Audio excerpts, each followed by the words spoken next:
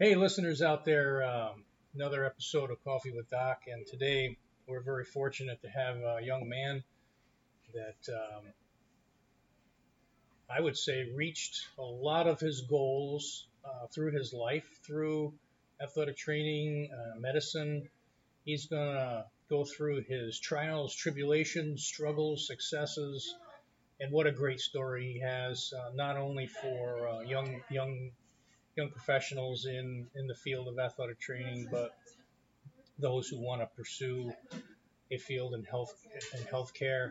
It's got a great story, and a shout out to all of our followers. We're getting some great feedback, over 1,300 downloads now, and I'm sure with this position here, this will throw us over the 1,800. No, you don't think so? I don't think so. Maybe. We'll see what happens. But great shout out to our supporters. Lugo Drywall has been a great supporter. Shelby Dury, and we're gonna kind of get started here. And he's gonna basically introduce himself, year he graduated, and his present position right now, and then we're gonna break it down for all of us. So here we go. Go ahead. All right, I'm Nash Ramaria. Everybody knows me as Nash. And class of 2000, Sturgis High School. And I'm currently a assistant professor of family medicine, sports medicine, and I'm team physician at Central Michigan University for Department of Athletics. And yeah, that's kind of what I'm doing right now. So yeah, Nash and I have been very close over the years, and I've followed his career. So his family has been great supporters of athletic training here in Sturgis. Dr. Maria and Daisy, his wife, just super supporters, always there when I needed them. And I just want to shout out to them and let them know how I appreciated their efforts and never forgot. Never forget where you came from, folks, because in order to know where you're going, you have to know where you came from. So, and Dr. Nash is going to kind of go through that for us. So, year 2000, you graduated June, let's say June 6th, whatever the date was. Take us through to today. All right. Take us through the journey. Reader's Digest version. Went to Michigan State, undergrad in kinesiology with athletic training specialization. So I wanted to go to MSU to be an athletic trainer. Wasn't having any designs of being a doctor at that time. And then, that was the first year of the observation year where you had to sit out a year, and I was kind of, I don't know, I didn't like that very much because I came from this program here at Sturgis High School, and I think I told Tom McCoyak, I was like, come on, man, I gotta get to MSU, and they're gonna make me sit out a year. Gotta go backwards, yeah. Yeah. So anyway, but that's the way that athletic training education was going at the time, So got into the program. First thing I do is cover football 2 days, and I was happy because I thought I had football right away, and covered football 2 days, and then right after I get done with 2 days, at the end they're like, okay, you're being reassigned to men's basketball, and my eyes got really big, and I was like, you mean the men's basketball team that just went to the Final Four and all them, like, you're going to put me with them? And, and that's because Tom, at the time he had a lot of respect, for running this program, and, people who had come before me, he knew what to expect of Sturgis High School graduates, so, got men's basketball as my first real assignment at MSU, and that was fun, being Tom Izzo's athletic training student for a year. You don't think that the athletic training student is going to, be of any kind of big deal to a basketball team. But really, it was a very intimate environment.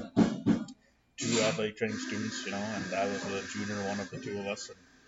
And, but that was a fun assignment to have because, right off the bat, I'm learning a lot of rehab. I'm learning a lot about how sports medicine is done at a very high level for elite athletes. And that's when I had my first introduction to what primary care sports medicine was, as far as being a team physician. And also what osteopathic manipulative medicine was, what osteopathic medicine was, what being a DO was. I didn't have any clue about any of this. And I met a few of our team physicians who were DOs and who were osteopaths and osteopathic manipulative medicine, but also were primary care doctors at their heart. They went and did family medicine residency. And I was like, oh, this is actually pretty cool. This is pretty neat. And at the same time, I was still learning a lot about athletic training. So um, that got me ready for my next assignment, which was foot. Now I had football for real, and I had football 2 days again, and then But then you're back to when you're working at a Big Ten school and you're doing football as an athletic training student. You maybe not in that intimate environment anymore where you're doing the rehab, where you're getting to know players one on one very well. Yeah, because you're doing a lot of the rehab, you're doing a lot of the holding water, stuff like that. But it has to be done. These are the things to get ready for practice and games and all that. So. And Sally Noble, right? Oh, yeah. Was a Sally, huge inspiration. Sally We've Noble. mentioned her before on our podcast. Mm-hmm. And Jeff Monroe was there. He was my head athletic trainer. Yeah. Me and Jeff, we had our moments, but I would think at the end of it, he respected me quite a bit. Oh, I think he has great respect for you. Yeah. So. And then I had women's soccer as a senior athletic training student back in that time when the senior athletic training student could pretty much have a team, and got to, really enjoyed working with women's soccer. And it was around my transition from football to women's soccer that I had made the decision in there, where a few of our team physicians kind of said to me, you really like this stuff, you're in the room with us a lot. I was actually spending a lot of my free time. I was reading osteopathic medical texts in my free time when I should have been studying for whatever class I was actually in at that time. But you were making the effort. Yeah. You take extra time to be with these physicians. Yeah. While they were practicing, and that's going to another level to try to figure out what it is you want to do. Yeah. So they kind of said to me, maybe you should try and see if you can get into med school. And I kind of said to them, no. I suck at taking tests. That's not a good idea at all, And then they kind of just said to me, your athletes seem to respect you, your coaches seem to like you a lot, your athletic training staff seems to like you. You can do it if you want to try. You want to put in the effort. So. And it's in the family. Well, yeah, I can at least say that my dad and mom were never really, they didn't hammer that onto me. They wanted me to find that on my own. Sure. But that's when I kind of made the decision that I was going to try to get into medical school, and I then proceeded to load up all my summers with classes that I needed. So I was essentially double majoring without double majoring. So I was still trying to be an athletic training student, but also I was needing to, get in all my pre-med requirements and things like that. So after that senior year, Jeff and Sally kind of said, why don't you come back and work for us as an intern while you're finishing up some pre-med requirements. So I was the first actually MSU football intern athletic trainer. Now they've had one ever since. Is that right? Yeah. So I took my exam. I became an ATC. I was an intern, football intern. I think they also gave me like tennis and dance and stuff that people didn't want to cover. Sure. So I took care of those guys too. And I had a pretty core group of friends that I met along that time who are still my friends to this day, who are like family to me. That was around the time where, I met these people and they're still with me to today. But so that year I took the MCAT, didn't do so hot on it, and decided I was going to give it one more go around. I'll try again. During that time, one of my best friends started working for the hospital group in town. He was kind of the regional outreach director of high school athletic trainers, so he pretty much said, why don't you come work for me at a high school for a year? So I got to be a high school athletic trainer for a year at Portland High School in Portland, Michigan, and that was the year that really made me, we can come back to that later, but that was the year that really made me appreciate Sturgis a lot more when I became an athletic trainer at a small high school, And anyway, that year, I took my MCAT nice and early, got into my first choice, my only real choice really, which was Michigan State College of Osteopathic Medicine, and got in and was able to finish out that year and started med school.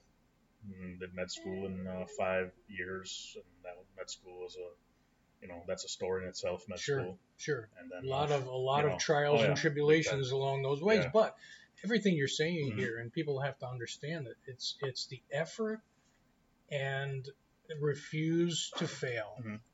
This is something that you wanted to do, so you did everything you possibly could do that you had control over, and this is what is very impressive to me. You're amazing. You're an amazing person. Amazing. Very No, you are. Don't tell me no. You are. Well, I don't. It's funny because like I don't view. I look back on everything I did, and I just don't. I don't. People ask me, "Can you do it again?" I said, "No, absolutely not."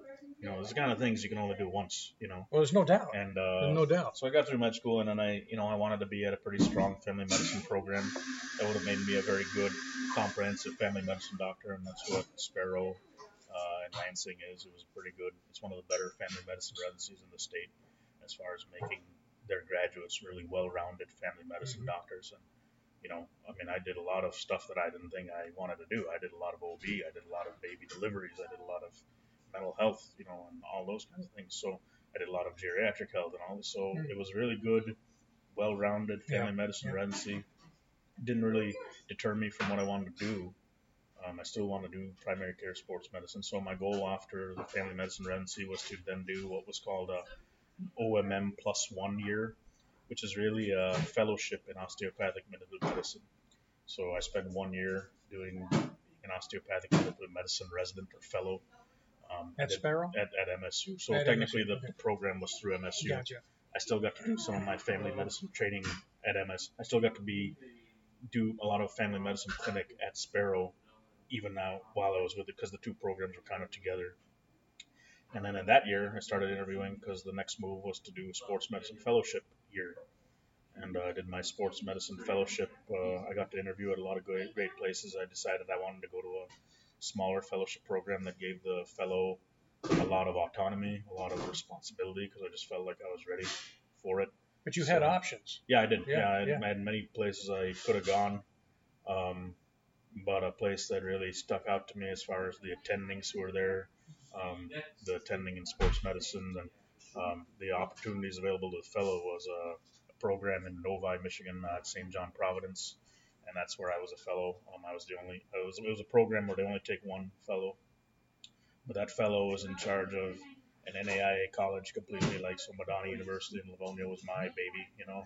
That I was a team physician for them, and I had 3 high schools that I also worked with. And I had 2 main ones, but then I helped out with a third, and I assisted with a little bit of other kind of like Detroit Marathon and like big regional mass events like that. But also the rotations, the monthly rotations that those fellows would go on were really with a lot of leaders in the field, which was another attractive thing about this fellowship to me. So Dr. Jeffrey Kutcher, who's one of the most world-renowned sports concussion doctors, I got to rotate with him for 2 months, doing concussion management. I got to be with Dr. Bouffard at Detroit Medical Center, who's one of the most world-renowned musculoskeletal ultrasonographers, learning musculoskeletal ultrasound. So my fellowship was great in the sense that, there was not a big university name behind me, but I was rotating with some of the best people, in sports medicine. So that it was kind of a hidden gem, this fellowship, but it was really kind of the experience I wanted. I didn't want to just be on a football sideline standing there as a fellow not doing anything, which you would probably do if you went to a major university to do your fellowship. I wanted to be the guy doing stuff. So this is well thought out. Yeah, it took a lot of planning, yes. But and things have to shake out well. Things have to, but then anyway, after that, my goal was always to be a collegiate team physician. My goal was always to be a part of, a teaching environment where I could teach med students, residents, whatever, athletic training students, and also do community sports medicine where this community can see me for sports medicine and osteopathic medicine, but also keep my hand in family medicine a little bit. I didn't want to completely abandon family medicine. A lot of sports medicine trainees, like, they'll just say, okay, I'm going to do primary care sports medicine and orthopedic clinic, and they keep they're really good sports medicine doctors, but they forget a lot of their family medicine training. And I didn't want to do that. I wanted to keep, my hand in it a little bit. So I kind of reached a point in fellowship where I didn't have a job yet. And like in January of sports med fellowships is when fellows are starting to, sign contracts and all this. And I didn't have anything like that going on. And I'm kind of a little nervous. So the plan was always, I thought I was going to go back to Michigan State and work. That was at least my plan. Um, things don't always go according to how we want them to go. Yeah, but you had a goal. Yeah, I had an idea. Yeah.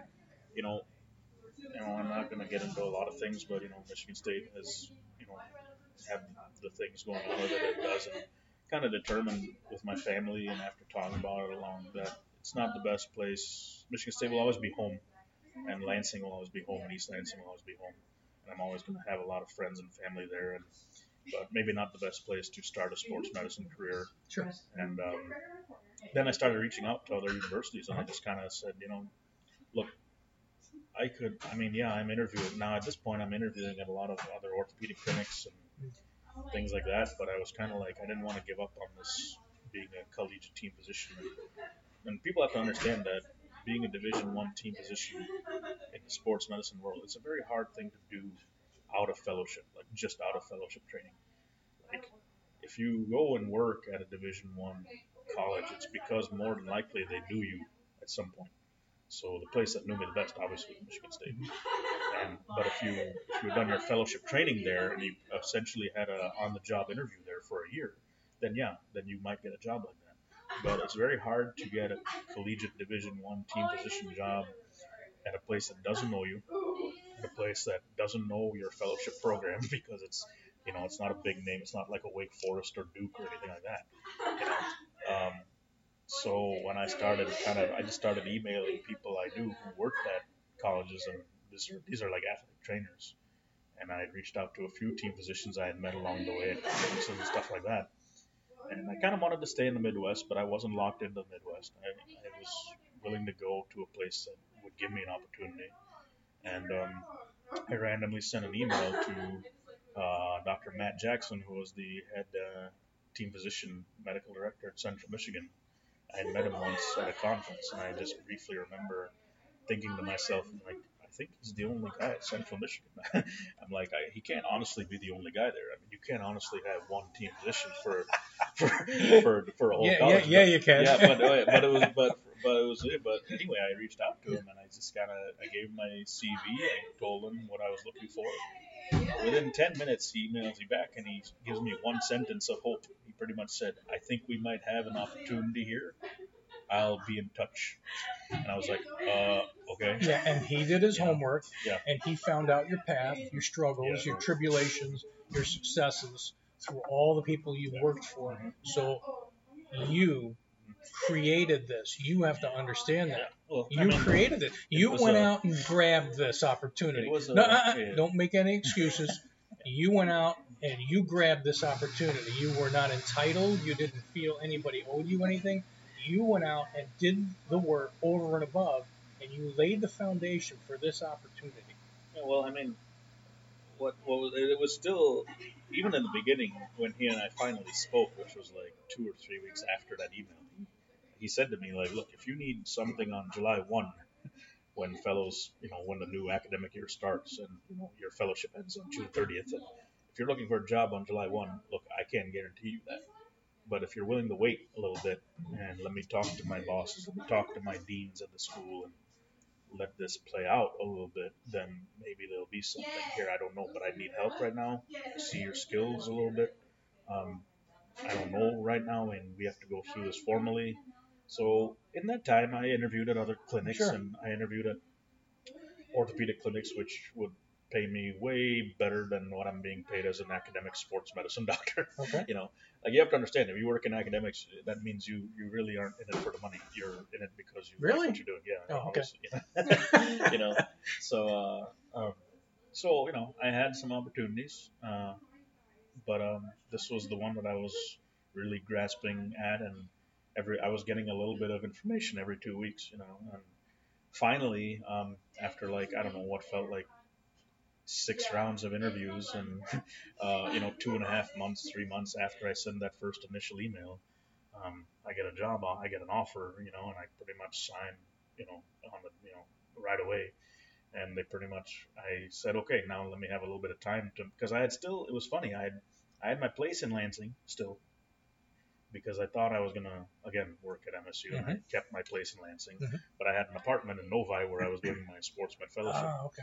So I had to consolidate things, and then I had to move to Mount Pleasant. I said, okay, I need a little bit of time to move. And they're like, we need you. Yesterday. We need you like next week. Yeah. So move from two places, in a hurry. Moved from my place in Lansing, which I had actually lived at for about 6 years. Sure. So getting to move that place was fun. But I had started 2 days before our first football game, and I didn't think for one second that in my first anything that I would be covering Division I football right off the bat out of fellowship. But sure enough, I'm on the sideline at our first CMU football game, and I'm just like, I looked at Dr. Jackson like, I don't know. I mean, I hope you don't need me to do anything major right now because I don't know what I'm doing other than being a doctor. Kind of thing. Like people didn't know who I was. Like it was a funny thing. I had just met the head coach like a week before. Starting is tough. So, yes. But anyway, it was first year last year was a lot of learning, and being attending for the first time in my life, finally being out of training for the first time in my life. But getting thrown into a fire, which is always how I've learned best, So it was, and then, like I said, we made it to a bowl game, and around that bowl game is when Dr. Jackson, God bless him, like I love him to death. He and I are great friends now, but he kind of said to me, all right, well, I'm taking another job. I'm leaving. And I was like, another fire. I was like, what are you saying right now? So guess what? Guess what, new guy? You are intern medical director and head team physician at Central Michigan University. I was like, what? And how could one guy do that job? I was just like, I don't know.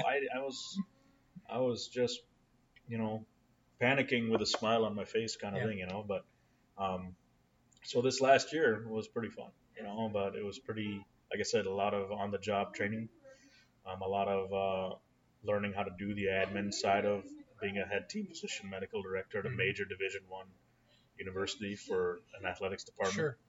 Still getting to do all the stuff I want to do as far as like doing family medicine at the student and faculty clinic, getting to see the community at a community sports med clinic, doing the things that are important to me, like covering high school football. Like nobody told me to cover high school football, but it's one of those things that I'm like, hey, on a Friday night in the fall, I feel like I need to be on a sideline at high school. Sure. So I went to Mount Pleasant High School and I met the head trainer and I said, do you have a position with him? Like, no. Like, do you want one? I'm like, oh my God, are you offering? I'm like, yeah, sure. So, I still wanted to do the things that were important to me, Sure. but like I said, this last year was a little rough because, I was the only one for a while. And like I said, I told you before this thing started, we just hired someone who will be taking over as the medical director and somebody who will be my partner now. And I had a big hand in that process as far as bringing in someone with great training. Sure. And this will help set me up for when the day comes where, I might be ready to be a head team physician, medical director at a major university. Sure. But I had enough self-awareness, I would think, to know that, look, it might not be the time right now. There's still a lot to do, still a lot to learn, a lot of years of experience to gain. And there are a lot of things I want to do now as far as my own training, and I want to still get a lot of good training, go into courses and things like that. Sure. So there'll be a time and a place, and that's an aspiration of mine to do that. So, but right now it was a little too soon. But hey, you know what? I feel like I look back on that year and I did an okay job as the medical director and made a lot of policy changes and got to help bring in a staff which is pretty passionate and things like that. So. Bringing Central Michigan into the era of current sports medicine practices and helping write our concussion policies and so it's been a year of a lot of firsts. Right. And it takes when you're changing programs like that, it takes 5 years. It takes about 5 years to get it to where you want it, so you can put your feet up and say, this is my baby. I did this. And now maybe you have two partners. This thing will evolve. Yeah. And the cool thing is you follow the pathways. And you've done some speaking on concussion, which is a huge issue in today's sports world, not just football. Women's soccer, women's basketball, hockey. I mean, there are a lot of sports that are focuses, but and I followed the talks that you've given, and very proud of that too. So tell us a little bit about that. Well, I mean, I did my Feel like so in residency you need to do a residency research project to graduate. And really, I mean, I'm not a big researcher. I don't like research. I don't. I'm okay reading research. I'm not good. I don't like doing research, but like, and everybody and their brother is doing concussion research right now. So like, but one thing that was really kind of stood out to me was, I was family medicine, and I was amazed with, there's new concussion guidelines that come out every 4 or 5 years, from our, international consortium on concussion and stuff, and I was just amazed at how many family practice doctors were not keeping up on Yep. it. We felt that. Well, and this is again now, this was kind of speaking to both passions of mine. I'm an athletic trainer and I'm a physician. And, But you're in a perfect position for that. well, that's what it was. It was like, I kind of said, let me just do a very simple study. Let me do a survey of family medicine doctors in Michigan, seeing what they know about concussion and seeing what kind of guidelines they're using and kind of seeing what they do. And I got a really great response on that survey. I got I sent out, I don't know, I blitzed Michigan with I don't know, 1,200, 1,500 surveys. Got something I got about the third back, which was pretty darn good. Yeah. And, saw that there were some big gaps, in how family medicine doctors, their knowledge of concussions. And this isn't to condemn any group. It's just to say that, a lot of things are always changing. And keeping up with it is hard. It's hard because that's not their primary thing. Exactly. It's not what they do all the time. That's what I'm saying. Family medicine doctor could see 2 concussions a year, whereas another one could see 100. Right. But it's such a vital situation right now. The thing that frustrated me, especially in the last 4 or 5 years of my career, was how the state law and what we were expected to do with the Michigan Athletic Trainers Association didn't jive at all. And now you throw in a family physician who doesn't understand, well, there's paperwork to be filled out. There's a process. Well, that's what it was. It was like I looked at the form that the MHSA had, and I was kind of like, this is not adequate, And I said that from the standpoint of an athletic trainer. I didn't say that from the standpoint of a doctor. Bingo. I said that, Anyway, so make a long story short, one thing that my first survey identified was that there's a big disconnect between the physician and the community athletic trainer at the high school.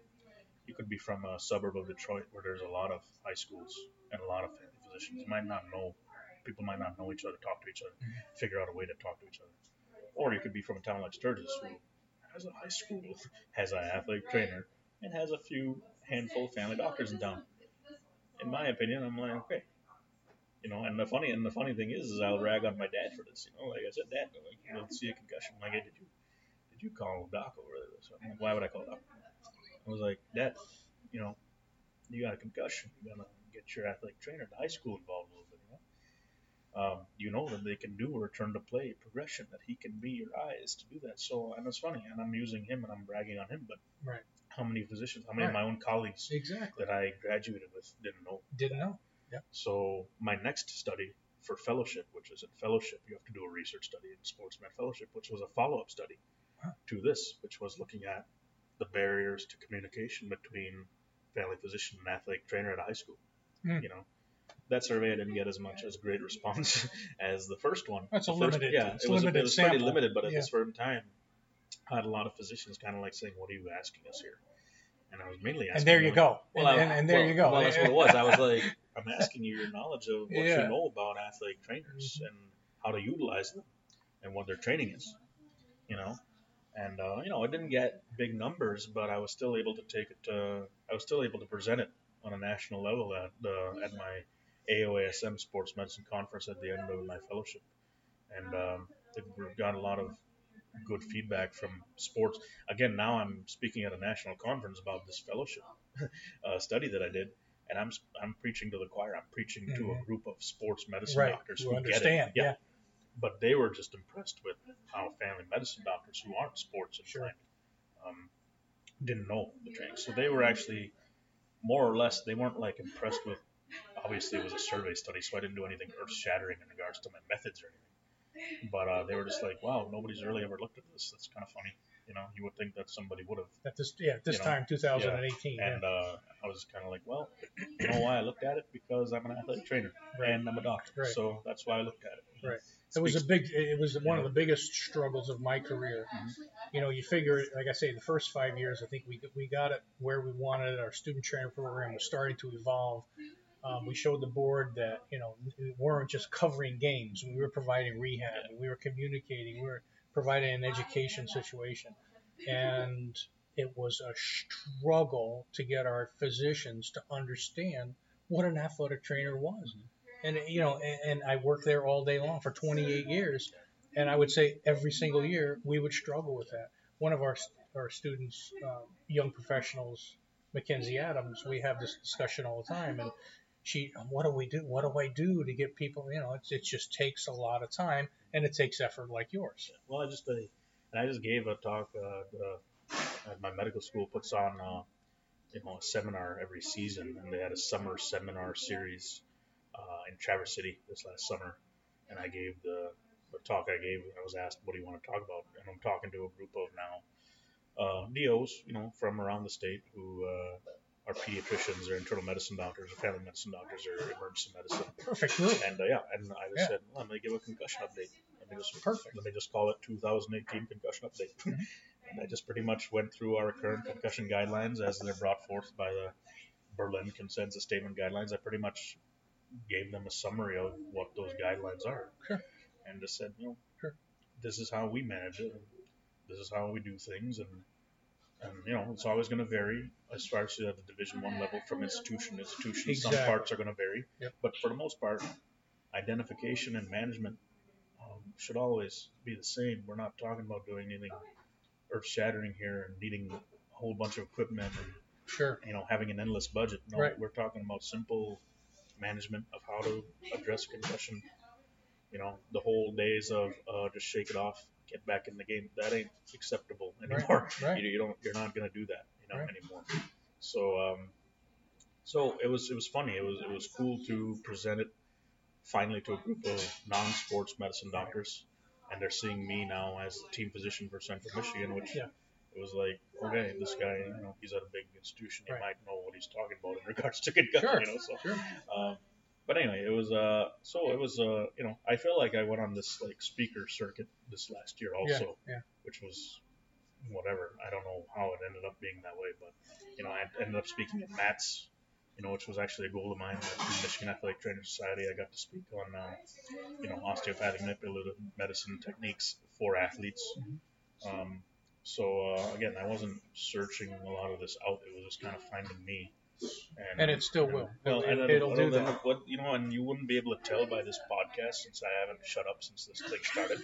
But like, I actually isn't that what it's about? Well, but I actually don't. Believe it or not, I hate hearing myself talking. Who likes to hear that? I actually like. It annoys me even when I have to get up in front of my med students, and I have to do that in January because I teach at the med school, so I'm going to be teaching the musculoskeletal class, and I have to make my lectures funny and interactive, and I have to get their attention. You don't think you can do that? No, I do that all the time. Oh, I know. No, I do because I remember what it was like sitting in med school. Yeah. To a professor for 1 hour, who is just going through the physiology of a cell and monotone, and I'm just and you have 8 hours of this in med school if you go to lecture, which a large group of my class, a large majority stays at home and listens in their pajamas and online, right.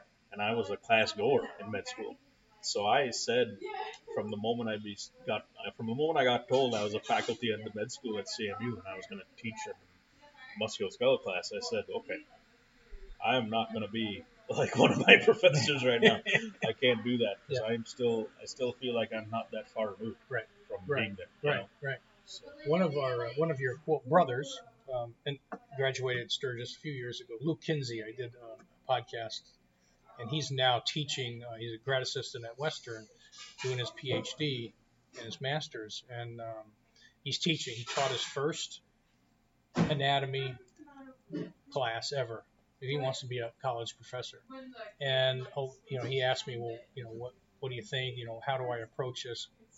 Humor, and admit you don't know everything. Yeah. And you'll hook them most of them. You'll hook most of them the first day. two or three of them will sit there with their arms folded and look at you cross-eyed for a while until you break in. Yeah. But again, it's the personality, and you have that personality, but it's kind of like how I approach my classroom. It's going to take a little time for them to figure you out, but that's okay because the effort it's worth it because intrinsically they become better students. No, and a lot of them gave good feedback to me as a professor. They pretty much said, you know, you kept it interesting, you kept it fun, and I learned a lot from you because, you know, in your lectures, you're rattling off a lot of sports medicine and musculoskeletal conditions that we're probably going to see a lot. They're making connections. You know, yeah. And they're understanding that I'm not up there just to entertain them. I'm trying to. I remember what is important in med school. What's important is you want to know what's on the test, of course. Mm-hmm. You want to know what's on your board exams coming up. And then, more importantly, in my opinion, you want to know what's going to come walking into your office commonly. You want to make a connection. Yeah. So the stuff that I said I was going to do, like I'm not going to give you a bunch of irrelevant info. Right. The stuff I'm going to give you is stuff you need. Sure. Okay. Sure. So it's up to you to you remember it how you want to. Right. But I'm not going to sit up here and waste your time on some obscure injury that I've seen once abstract. in my life. Yeah, exactly. You know? Exactly. So textbook anyway, I think they appreciate that. We'll see how it is absolutely. Going into the second go around and me teaching this course in January. We'll see what happens. You get better and better at it. Trust me, you get better and better at it. It's very fulfilling, and I think you have. In talking to you today, even before the podcast, you have that grasp on. It's not what you're teaching them; it's how you're treating them. Mm-hmm. If you treat them like young professionals, you treat them like you are, they will always remember you, and your lectures and your experiences mean much, much more to them. They won't just shut you off. They'll always keep you, in their mind, through their career. Well, that's the professors that made the most impact on me, and the doctors who made the biggest impact on me were, people who treated their patients really well, had a deep connection with their patients, knew their professional boundaries of physician and patient and all that, but also were inspiring in their own way. They don't have to, try to cure cancer or anything, but they were just good people first. Sure. People that if you met them at a party, you wouldn't know that they were a doctor. Right. Even to this day, that's something that actually annoys me, believe it or not. Friends invite me to like their parties or their Christmas parties, their ugly sweater parties, all that. And do you have an ugly sweater? What's that? Do you have an ugly sweater? No. I You sure? No. Well, I probably do. I don't know. Okay. We'll see. Yeah.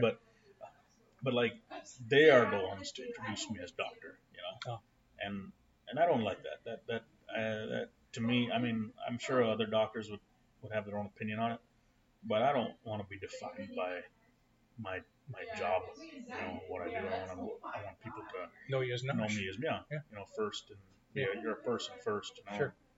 So that's kind of the same thing, with my patients. Like I want them to know that, I'm going to do everything I can for them in my power and my training. Sure. And if I can't, I'm going to find them somebody who can, But every single one of their complaints is going to be, I tell my athletes that see me all the time, if it's bugging you, it's bugging me. Okay. So it might be nothing to me. It might be a minor ankle sprain, which I've seen many times. Okay. But if it's bothering you, it's going to bother me. And we got to figure it out together. We got to figure it out. And that's what they call patient-centered care. Yeah. So, and it's been nice because, even in my fellowship, I would see high school kids.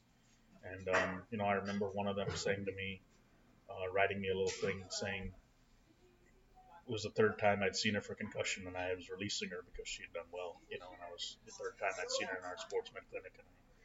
And she wrote me a little thing saying, I just want to tell you how much it meant to me to have you in the room taking care of my concussion, because even though I was laughing and joking, brushing it off a lot, this was very scary for me, and you made it not so bad, and this was the first concussion I've ever had, and it was very scary, Sure. But you made it seem not so bad, and I really appreciate you being like that.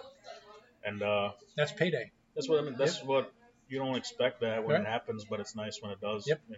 Doesn't happen too often, but it does. That happens. We're not in a line of work where you're gonna get thanks a lot, but when you get that, especially like I had a CG football player who, he was struggling with concussions. And I just, again, he everything got resolved and he's fine. He's graduating. I recently, he was gonna not. This was the last time I'm gonna see him because he's not coming back next semester. He just pretty much told me, this was a really rough period of life, but I was really happy that you were there, and listening to me and caring about me, and I knew I was going to be in your hands. And that's why you do it at the end of the day. Exactly. You don't, for as stressful as my day is with administrators telling me what to do, and I don't know, I've lost count of how many different bosses I have, but when it's all said and done, you're doing it for that reason. Right. Okay, you walk out the door at the end of the day, you did the right thing for people, and if you feel you didn't, you fix it. That's all. So back to Sturgis High School. Yeah. So the teachers that you had in classroom that had, besides yours truly. Oh, well, yeah, it was you. It was you. And then, that you had that made an impact in your foundation.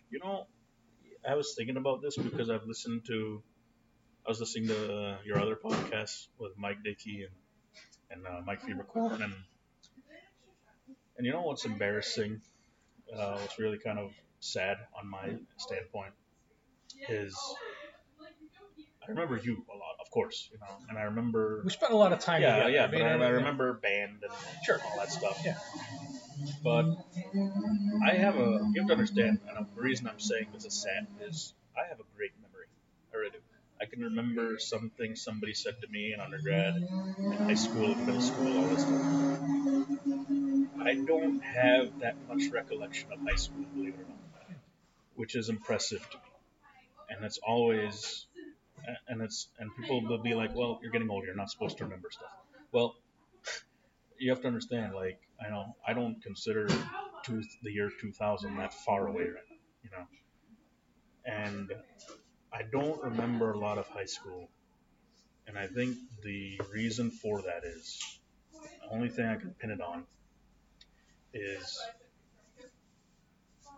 I didn't take enough time to stop and smell the roses, didn't take enough time to enjoy the things that I was a part of and doing at the present time, because I was always focused on the wrong things. Like I was just focused on the future. I was focused on things that didn't matter at the time. I was focused on what people thought of me. So this is a regret. This is a regret. Yeah, this is what is going to come out. Because I know this isn't a therapy session, but it's like, but far from it. Well, no, but it's funny because there's a lot that I am thankful for at high school. I mean, getting on this path of athletic training, being a part in band, as big a deal as band was to me at that time. It was. Sure. I enjoyed, And you were a hockey player. And all that, and it's just, what's sad is this is where, we're talking about Portland, when I worked in Portland. Sure. Like, here I thought when I was in high school that I just had to get out. I had to get to college, do the thing I was going to do next. And I'll be honest with you, Michigan State, that was an opportunity that I looked at. I said, I'm going to reinvent myself now. I didn't like who I was, high school, middle school. I was in a small town where everybody knew my dad. Like, a very hard shadow to overcome. And people knew my sister and all this other stuff. Sure. I may not have liked who I was, even though I wasn't doing anything majorly wrong or anything. I just didn't, I didn't feel attached very much in high school. So I viewed Michigan State as an opportunity to reinvent myself, figure out who I was. And that's kind of when you do that in college, obviously, anyway. But looking back on it, because I remember people like Mr. Church, and I remember Mr. Green, and but I don't. It's funny that I'm looking back at high school and I say I should have more intimate memories of things, because I'm like that. I have those memories. I can, like I said, I have a very good memory, and I can recall many things that people have said to me over the years and experiences I've had. But there's this gap in my 4 years of life that I'm it's fuzzy, No, it's just your personal experience with high school, and there's nothing wrong with that, because that was yours. Somebody else is somebody else.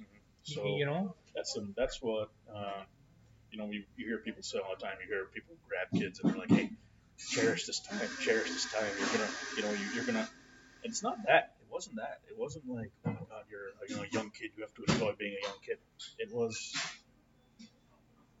And I'll be honest with you, I probably still have this problem to this day a little bit, where I accomplished something that may have been hard to accomplish, may have been really hard. A test that I failed, I had to study over and over again for, and I finally passed it, or getting a fellowship, or getting the job I wanted. Like, I'm always focused on the next thing, and that's not always good, because if you're always focused on the next thing that you want to do, that you want to aspire to, you want to accomplish, you're not focused on enjoying what it is you have right now. And I always try to now make it a point to thank people over and over, let people know what they mean to me, what they've done for me. I feel like my Instagram posts, aside from being very boring, are pretty much me thanking the people in my life over and over. For being my friends, for being my mentors, for being. I feel like it's just nothing but a tribute. And I'm not even on social media that much, but it's just like, I feel like I always want to let people know what they did for me, where I am. But at the same time, I'm always focused on that next thing that I want to do. But if I've learned anything from high school, it is, the reason you don't remember a lot of high school is because you weren't focused there. You weren't appreciating it. Yep. And I remember, and I know I had good memories. I know, like, being in the pit for Fiddler on the Roof was a fun time. Sure. But I don't remember. You don't remember. Yeah. I know that covering a lot of events as an athletic training student was fun for me. Right. I don't remember. Anatomy class. Yeah. I knew I was in anatomy class. And you struggled. And there was struggle, but I knew that, I had AP Bio with Miss Newsbar. Yeah. I don't remember a damn thing. Okay? But now, granted, that's a whole other reason I don't remember a damn thing. But these are all things that I say that having the memory that I do, I should be able to. Sure. I should be able to easily recall. A couple of things about that. Number one, I can attest personally. You played a huge role in my whole family, actually, and you always come back. You always manage. Could be 3 months, could be 6 months, 8 months. You always come back and say thank you in so many different ways, whether it's recognizing me for some little thing that you did that that sparked something in a patient interview or whatever, or recommending me for an award or whatever. I mean, those things I will never ever forget, because again, this is why we do what we do. And this is payday for me. Just an honor just to be here talking with you and hearing this story, and just kind of listening to things that are going on in your life that I feel that our program, provided you. You may not remember that, but I do. I remember a lot of things that make a connection to what you're doing today, and that's important to me. And I think it's important to get out to everybody that's listening. For whatever reason they're listening for, they may not know us. There are people in Spain and the Netherlands listening to this. Yes. I hope they're still with us after all. They will be. They will be. But yeah, I mean, just as a great thank you. And again, you don't know. My kids always ask about you, and not only that, all of our student athletic trainers. That you created a path for them. You created a path at Michigan State. Created a path at Central now. You don't realize that. And I've said this in podcasts before, and you're right. I never realized that. Yeah, you did. Yeah, you did do that. You did do that. Well, I mean, it's funny how things just kind of, I look at it like there's a reason my dad randomly chose Sturgis, Michigan to move to when we're living in Warren, Michigan. And he's trying to figure out where to start a practice. And Sturgis, Michigan pops up out of nowhere. And I remember moving here as a 9-year-old. I'm like, what am I supposed to do here? But here is what had the high school athletic training program. And I became a high school student athletic trainer here at Sturgis High School, which was a place known to a place like Michigan State, which had a very elite athletic training education program at the time. So that led to that. And then I got to Michigan State Athletic Training Program. That's what introduced me to being a sports medicine doctor and osteopathic medicine. And the number one osteopathic medicine school in the world at MSU. And then that introduced me to Sparrow Family Medicine Residency. That introduced me to my OMM fellowship, and that whole process introduced me to what it was going to be, what I was going to have to do to be a collegiate team physician, which became my goal, and everything that came along with that, So now along the way, you get tested. I failed board exams, failed classes, failed exams in med school. I shouldn't admit all this because now people are probably thinking I'm a horrible doctor, but I'm just like, no. You're gaining respect, actually. But I was just like, and I think the thing that I tell pre-med students who I talk to, and even med students I talk to who are going through a rough time, because med school is not fun for anybody. I tell them I don't go through the whole details of my journey, and I don't go through every single failure I had, but I just kind of tell them, like, if this was easy, everybody would be doing it, So it's going to be hard, It really tests your resolve a little bit, and at the end of the day, people might not be able to sympathize or empathize because they see you, people who are not in medicine, they just see you in medical school. So you got to medical school, oh my God, I'm so proud of you, I'm going to pat you on the back, very, very happy for you. But they don't get that getting in is one part, surviving is completely another beast. And, and I had friends who, in my med school, they're going through depression, they're going through anxiety, they're getting hospitalized before an exam because of anxiety attacks. Like, I think when I was a resident, I found out about a third-year med student at the College of Human Medicine in Michigan State, so the other medical school, the MD school, who committed suicide. There was a resident that's in a general surgery program at Sparrow who committed suicide when I was at Sparrow. This is not an easy thing to do, medical training. Right. It takes a lot of patience, and if you have a spouse or a girlfriend or whatever, they have to be really understanding. Sure. So this isn't a cup of tea. This isn't like a stroll in the woods. So I tell people all the time, like, when I was trying to get into med school, I had mentors at MSU. I had an athletic training advisor who pretty much said to me, hey, Nasha, you're a great athletic trainer. You should look in grad programs in athletic training, which I was. Sure. He was pretty much said to me, you might be spinning your wheels trying to get into med school, And I kind of said, okay, well, I'll show you. I'll spin. Yeah, I'll spin. Let me spin. I said I'll do it again. And when I got into med school, 2 years removed from being a student of any kind,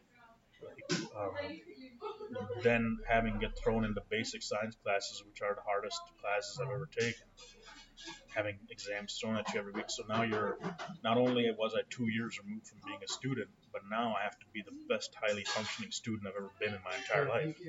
Okay, I'm going to fail right away. And I did. Genetics, physiology, biochemistry. I was like, in med school, there's passing and there's not passing. You have to hit that passing. You have to hit that, whatever it is, whatever that class is. It could be a 70%, sure. 75%. If I got a 74 in a class I needed a 75 in, it didn't matter if I thought a 74 was great for biochemistry. It's still not passing, Mm-hmm. So, and then I had professors who I'm like trying to get extra help. I'm going to office hours and they're like, hey, I don't know if you can do what your classmates are doing, And then I met with the committee in med school, the committees you don't want to meet with, the committee when you're a struggling student, And I had 9 people bearing down on me. One of them, our associate dean, is like saying, why should we believe you can do anything your peers are doing? Why should we keep you here? And I kind of, back at that time, even though I was scared and anxiety filled and I didn't really know what I was going to do to survive, I kind of looked at him and I said, well, I'm here for a reason. I know how to talk to people. I have a good bedside manner. I know how to be a clinician. It's being a clinician that got me here. Sure. So I said, get me to year 3 and 4, which is the clinical years, and I'll show you that I can do everything my peers are doing and more. Yeah. So by some act of God, I survived the first year or 2 in medical school. Worked hard,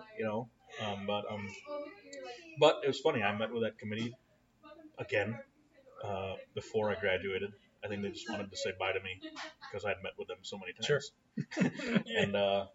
And I just kind of said, I told you I was going to do what my peers are doing. I told Sure. you, didn't I? And by that time now they have all my evaluations of Sure. kind of my clinical years. And in residency, the same kind of thing. Residency was more clinical. I did Right. better. Sure. But residency was, again, it wasn't taking multiple choice tests all the time. It was actually how good are you at being a doctor. And you still have step board exams to take, and then you have your family medicine boards to take. And I still struggle with those, but at the same time, you pass them, Right. you get them out of the way, you do what you have to do. Sure. And then you want to do fellowship. Well, you still have to be competitive for fellowships, So I would like to think that when sports med fellowship interview time came, it wasn't so much about the test scores. It was about what has this guy done in his life. Sure. And look at all of the sports medicine experience this guy has. Right. And that's what really set me up to be able to do a sports med fellowship. Because that also is hard to do. There's only 200 some fellowship spots in the nation, and you have 2,000, 3,000 applicants for 200 some spots. Sure. So getting to be a sports med fellow is not guaranteed. So, and then getting to work at, we already talked about this, getting to work at a Division I college right out of fellowship at a place that doesn't know you. Right. That took a lot of belief from the guy who gave me the job. Right. So I'm always going to be very thankful to Dr. Jackson for giving me the opportunity, because at the end of the day, it was he who needed to believe in me. Exactly. So I think the moral of the story, why do I have to go on this long diatribe with people, is because I pretty much tell med students, high school students, athletic training students, you're only limited by what you are capable of doing. Don't listen to anybody at all about what you are capable of doing. Because if I listened to what I was supposed to be capable of doing, I would not have gotten med school, would not survive med school. Right. It was almost, it became this. It became almost like I started becoming not cocky about it, but I became like, please tell me I can't do something. Please. I'll show you. Please tell me I can't do something. I'm begging you to tell me I can't do it. Please, because all I've done now is made a career about making people look like fools. And that's something I take a kind of a selfish pride in a little bit. That the same athletic training advisor who told me I was spinning my wheels by trying to go to med school. I made sure he was the first person to get an invite to my med school graduation party. And he was there. He came, and he did. And he hugged me, and he said he was proud of me and all this. And I hugged him, and I said thank you for everything. But in the back of my mind, this is where I'm talking about having a good memory. I don't let go of things. I kind of said, I'm glad you support me now, because that was once upon a time you didn't. Yeah. The path is amazing, and you talked about appreciating, smelling the roses. I have a mentor right now myself who always taught me, and he's teaching me that everything has a lifespan, and I think there's balance from what you're saying. There's balance. Appreciate what you're doing, but don't discount thinking about what's next, because if you go back and you listen to this thing, and if you didn't have that attitude of what's next, you wouldn't be where you are today. Understand that, okay? You have to have what we call a growth mindset. You have the growth mindset. But, again, there's balance. Life is about balance. You have to smell the roses, but you also have to consider, okay, what's next? Because otherwise, you'd be mediocrity. You wouldn't be. So this is what, and I'll say his name, Dr. Trevor Neal. He's a great mind. He's a mentor of mine, and he's taught me, okay, everything has a lifespan. Be prepared to what you're going to do next, that next move. And you're teaching me right now, appreciate what you have. Well, I mean, it's but looking at my dad too. Sure. He didn't sit on, I'm a general surgeon, and I'm going to do general surgery, and what I know is good enough. He kept moving forward. He kept on going to courses. He brought the first single port gallbladder surgery to this sector of Michigan and all this other stuff. Like, he never stopped getting educated. Right. And my parents, at least, one of the great things about them is they always pushed on me the importance of education. Right. And people. And relationships. And thanking those who've done so much for you. Right. Letting people know while you are here on this earth. Right. How and much they mean to this you, is a great example, and I've talked about this before in podcasts. You're a product of the product. Yeah, absolutely. So I mean, and that year at Portland, even though it was spent, first part of it was spent trying to get into med school, and then I got into med school in October. I got to be an athletic trainer at high school for the rest of that year. For the rest of that year, I'm just an athletic trainer because I'm saying, okay, I get to just enjoy my job now. I'm starting med school in June. I get to make a little money right now. And then April rolled around, and I'll remember this. This is one day I'm always going to. I'm like, okay, I'm in Portland, Michigan, which is the side of Sturgis. Okay, I'm driving to work, half-hour day, because I live in Lansing. April came around, and I started getting the cookies on my desk. I started getting the cards saying, thank you for everything you've done for our kids. Thank you for everything you've done for my kid. And I'm looking at it like, I just did my job. I didn't do anything phenomenal here. And that year, I come back to that year because that year really made me appreciate you, made me appreciate Sturgis a little more.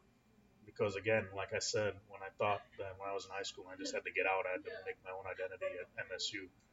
It really brought me back to, hey, you know what? Small towns aren't all bad, okay? They're not all places where people are gossiping about you, and if you get a speeding ticket, the whole town finds out the next day, and all this other stuff. Like, they can actually be communities that can embrace you and appreciate what you do.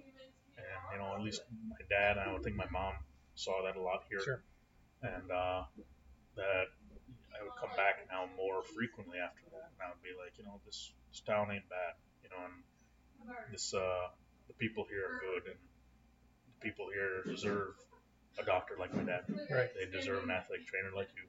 They deserve, people who care about the community and do things. So that year at Portland really taught me like appreciate for where I was and the community I was part of. Sure.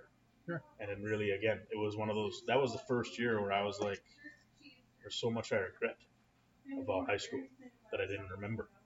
Even then, even in 2005 when I was at Portland High School, I'm looking back on Sturgis. I had just graduated from like 5-6 years ago.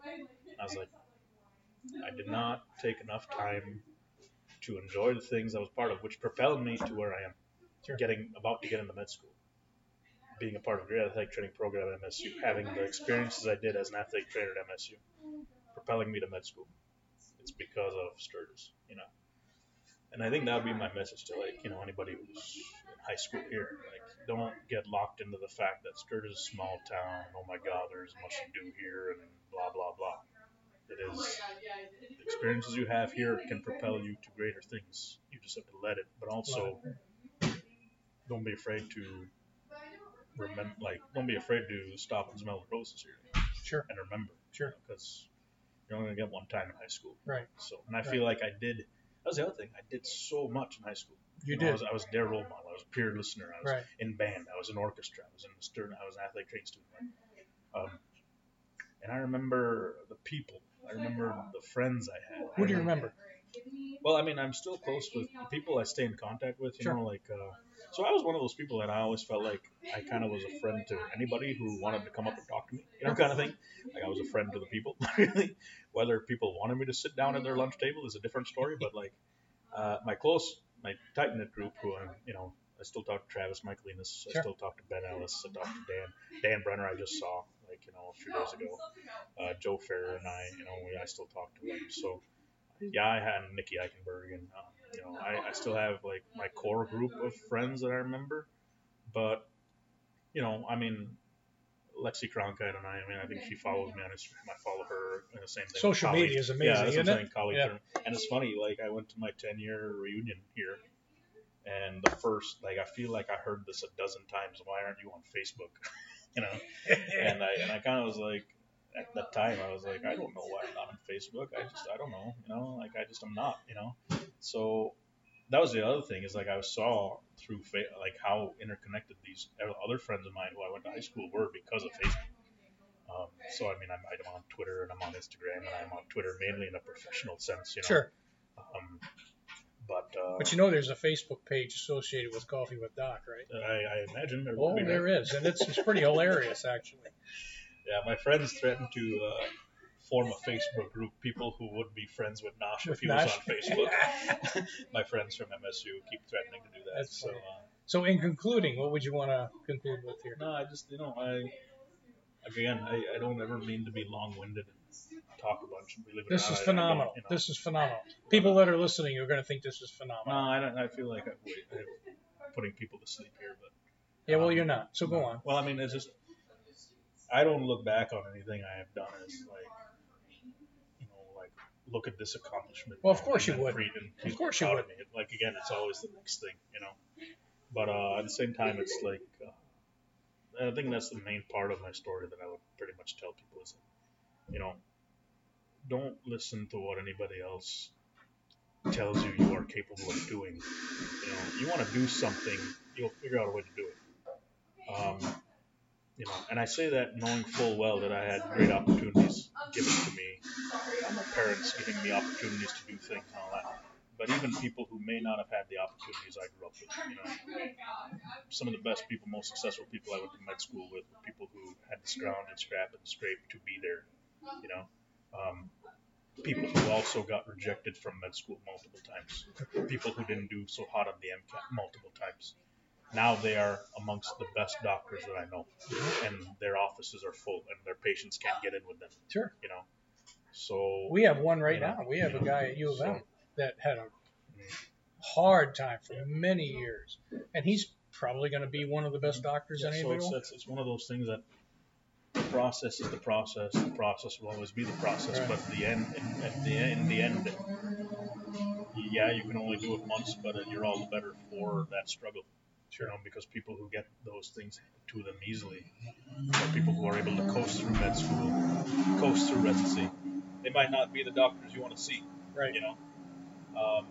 So it's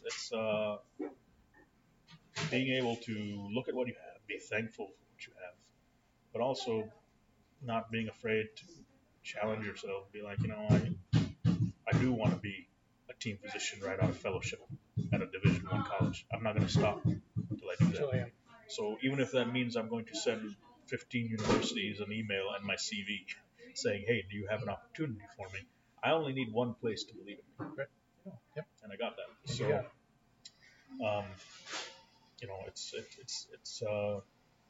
it's pretty much that. You're only limited by what it is you want to do, really. Along the way, though, you need to have people supporting you. You need to have people who are there to cry on, who are there to hug you.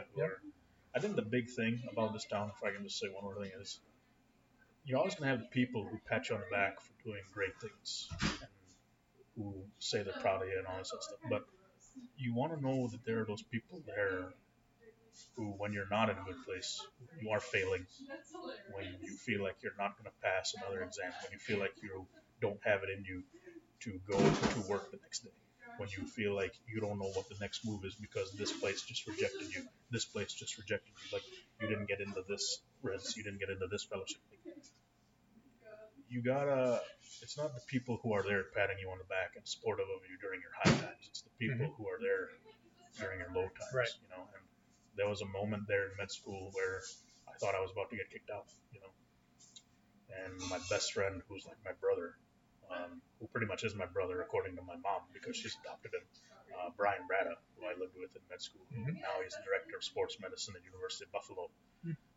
He and I went to MSU together. I lived with him in med school, and like I said, his kids are like my nieces, and I'm their uncle. But he lifted me up during a lot of those dark times and said, "No, I believe in you. You can do this." And now, it's funny. I was the team physician for CMU women's basketball in the MAC tournament last year. He was the athletic trainer for University of Buffalo women's basketball. Our two teams met in the in the championship game. Wonderful. And before that, we both kind of hugged each other. We took a moment and we said, he looked at me and said, "I always knew you were going to do this." And I'm just, he said, seeing you be a team physician for a major college, like, I'm so proud of you. Sure. And I looked at him and I saw him being a director of sports medicine for a major college. And I said, "I'm so proud of you, Yeah. And and it was one of those moments where you start crying because it's like, he believed in me during a moment where I was about to get kicked out of medical school for failing a lot, and this is a time when there aren't people patting you on the back for struggling. No. There aren't people who are like, I'm so proud of you. Like, where are those people? Where are those people who are not the fake people, but the people who are only around in the good times? It's not those people. Those people are great to have around, but it's mainly the people who are there during the dark times, Sure. the down It's times. the true friends Yeah. that come out. And, Yeah. and The- my family just went through a situation. We really found out who, and to much our surprise, were the people who really cared and supported us. So I understand what you're saying there. So, but that happened before the game, and then for 60 minutes, it's like, okay, now we're not talking to each other. Yeah. and then at the end of the game, when my team won, and I'm the one now with the hat and the T-shirt and the ring. But he got that like 2 years ago, so I was rooting for him when he got it. Yeah. But he and his family were right there on the court with me, even Nice. though they were wearing the opposite colors. They were there celebrating with me because they know. Because when you go through that with somebody, you know what they've been through. Trenches, foxholes. Exactly. Yes, exactly. I would just pretty much tell people, remember those people who are with you in the times where you need lifting up, because those are the true. There'll always be people who are around, be at your graduation Absolutely. party, but the people who are there when it doesn't look like you're going to graduate, those are the people who you really need to thank every day of your life. Anyway. Well, this has been phenomenal, Nash. I mean, just being with you is great, and just listening to the story.